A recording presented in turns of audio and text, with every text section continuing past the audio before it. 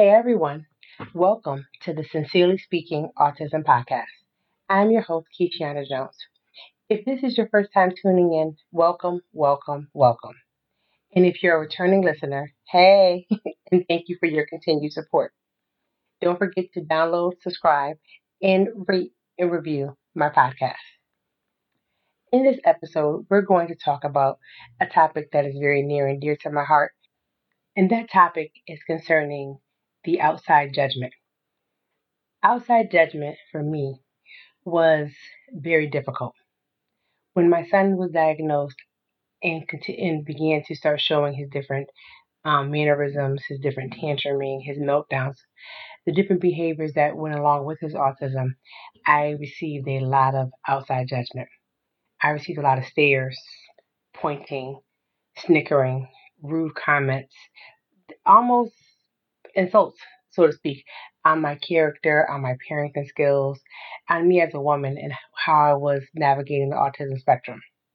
And during a time that was already very difficult, it made it much more worse. I found myself shrinking down. I found myself isolating. Sometimes I found myself becoming just doggone right combative because I was offended. I was hurt. I was alone, confused, bewildered at times because, again, I was navigating a journey that I was not prepared for, not ready for.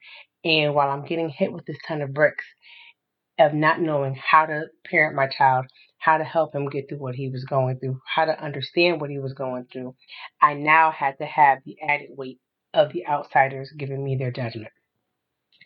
And it was to the point where, it almost made me go into sort of like a depressed state. But thank God for my special needs tribe and other family members that were around. I was able to, ebb and flow and avoid the depressive state, which I'm very, very grateful for. But I felt that this subject needed to be talked about in the episode because just recently I found myself at an appointment and I saw a fellow friend in the community who from time to time in her job works with children that have special needs, specifically those that have autism. And she was, basically talking to me and venting about a few parents who had children with autism. And, because she was a daycare provider, she felt that she, pretty much had a grasp on the whole spectrum disorder. But as she talked to me, she just brought up a lot of past hurt, past feelings. And I found myself listening to her talk, but kind of checking out because she was saying things such as, it's not the child, it's the mom. The child is fine when the mom is not around. Oh, the child is fine with me. Oh, the child needs to have space. The child needs to be able to figure themselves out. The child doesn't need their mom being a quote unquote helicopter mom. And as I sat here and I listened to this person speak over and over again, I was like, my God, you still exist. And I know you guys are like, okay, you who?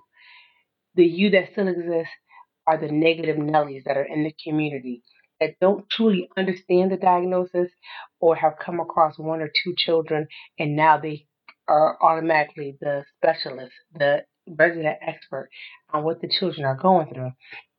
And because of their limited exposure, they feel that they can spew different types of comments and rhetoric towards us parents who are actually in the trenches dealing with it 24 hours a day, getting only breaks when the children sleep or go to school.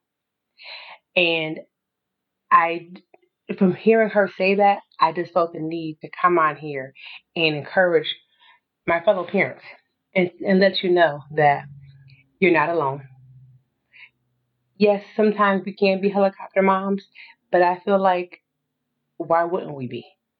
Our point, our purpose, our job is to keep all of our children safe, whether they have special needs or not. So if I want to hover over my autistic child, I'm gonna hover over my autistic child because that's what stands between his safety and him being caused any type of harm. If I'm going to hover over my typical child, it also comes down to a safety issue. Now, I'm not saying that sometimes some of the strategies that I used didn't hinder my son. But you know what? This is a journey that we're navigating. So these children, and no children actually come with a manual, but these children have a little bit extra needed attention. They have a little bit extra that needs our attention. And with that being said, for us to neglect the little bit of extra that they need will cause those children to be put in situations that can cause them severe injury. So again, there are going to be the negative Nellies who are going to say things to you and feel that they're the experts. But I just want to implore upon you right now, don't feel the need to combat their negativity. Don't feel the need to show them who's boss. Don't feel the need to explain yourself because that's taking precious time from your babies. Precious time that you can't get back. And it's also putting you in a state that doesn't allow you to be 100% available for your child. Yes, we do need to work as parents to not develop a what they call learned helplessness for our children. But that comes with time. That comes with understanding. That comes with learning. And trust me, you will do what you have to do when the time comes. So what you have to do though is take time and not let the comments hurt you. And I'm not saying that you're perfect and that you have the super tough skin that's gonna keep you from feeling some of the twinges of the remarks. But what I am saying is that don't let it settle in your spirit. Don't let it take you off your focus. Don't let it take you off your journey because right now your journey is bigger than their comments. And at the end of this, you'll be able to look back and say, yes, I was a helicopter mom, but it was for his or her good. Yes, I was a helicopter mom, but look at them now. With any child, you never just throw them out into the wilderness. I had a person say to me, "You have to let him fail, and then you can figure it out." That sounds good, but when you're already dealing with a bunch of other emotions, sensory input, sensory overload, um, feelings of inadequacy, sometimes some children that are being bullied in the school system, letting them fail sometimes is not as easy for our autistic children as it is for our neurotypical children. The devastation is hard to recover from. So what I say to you is this: trust yourself, take the time out to analyze your child, take advice from the actual experts, those who are working with him or her on a day-to-day basis in the school system, who have their certifications and who you really watch and see have a heart for your particular child and is not just trying to be a specialist on their own time and terms.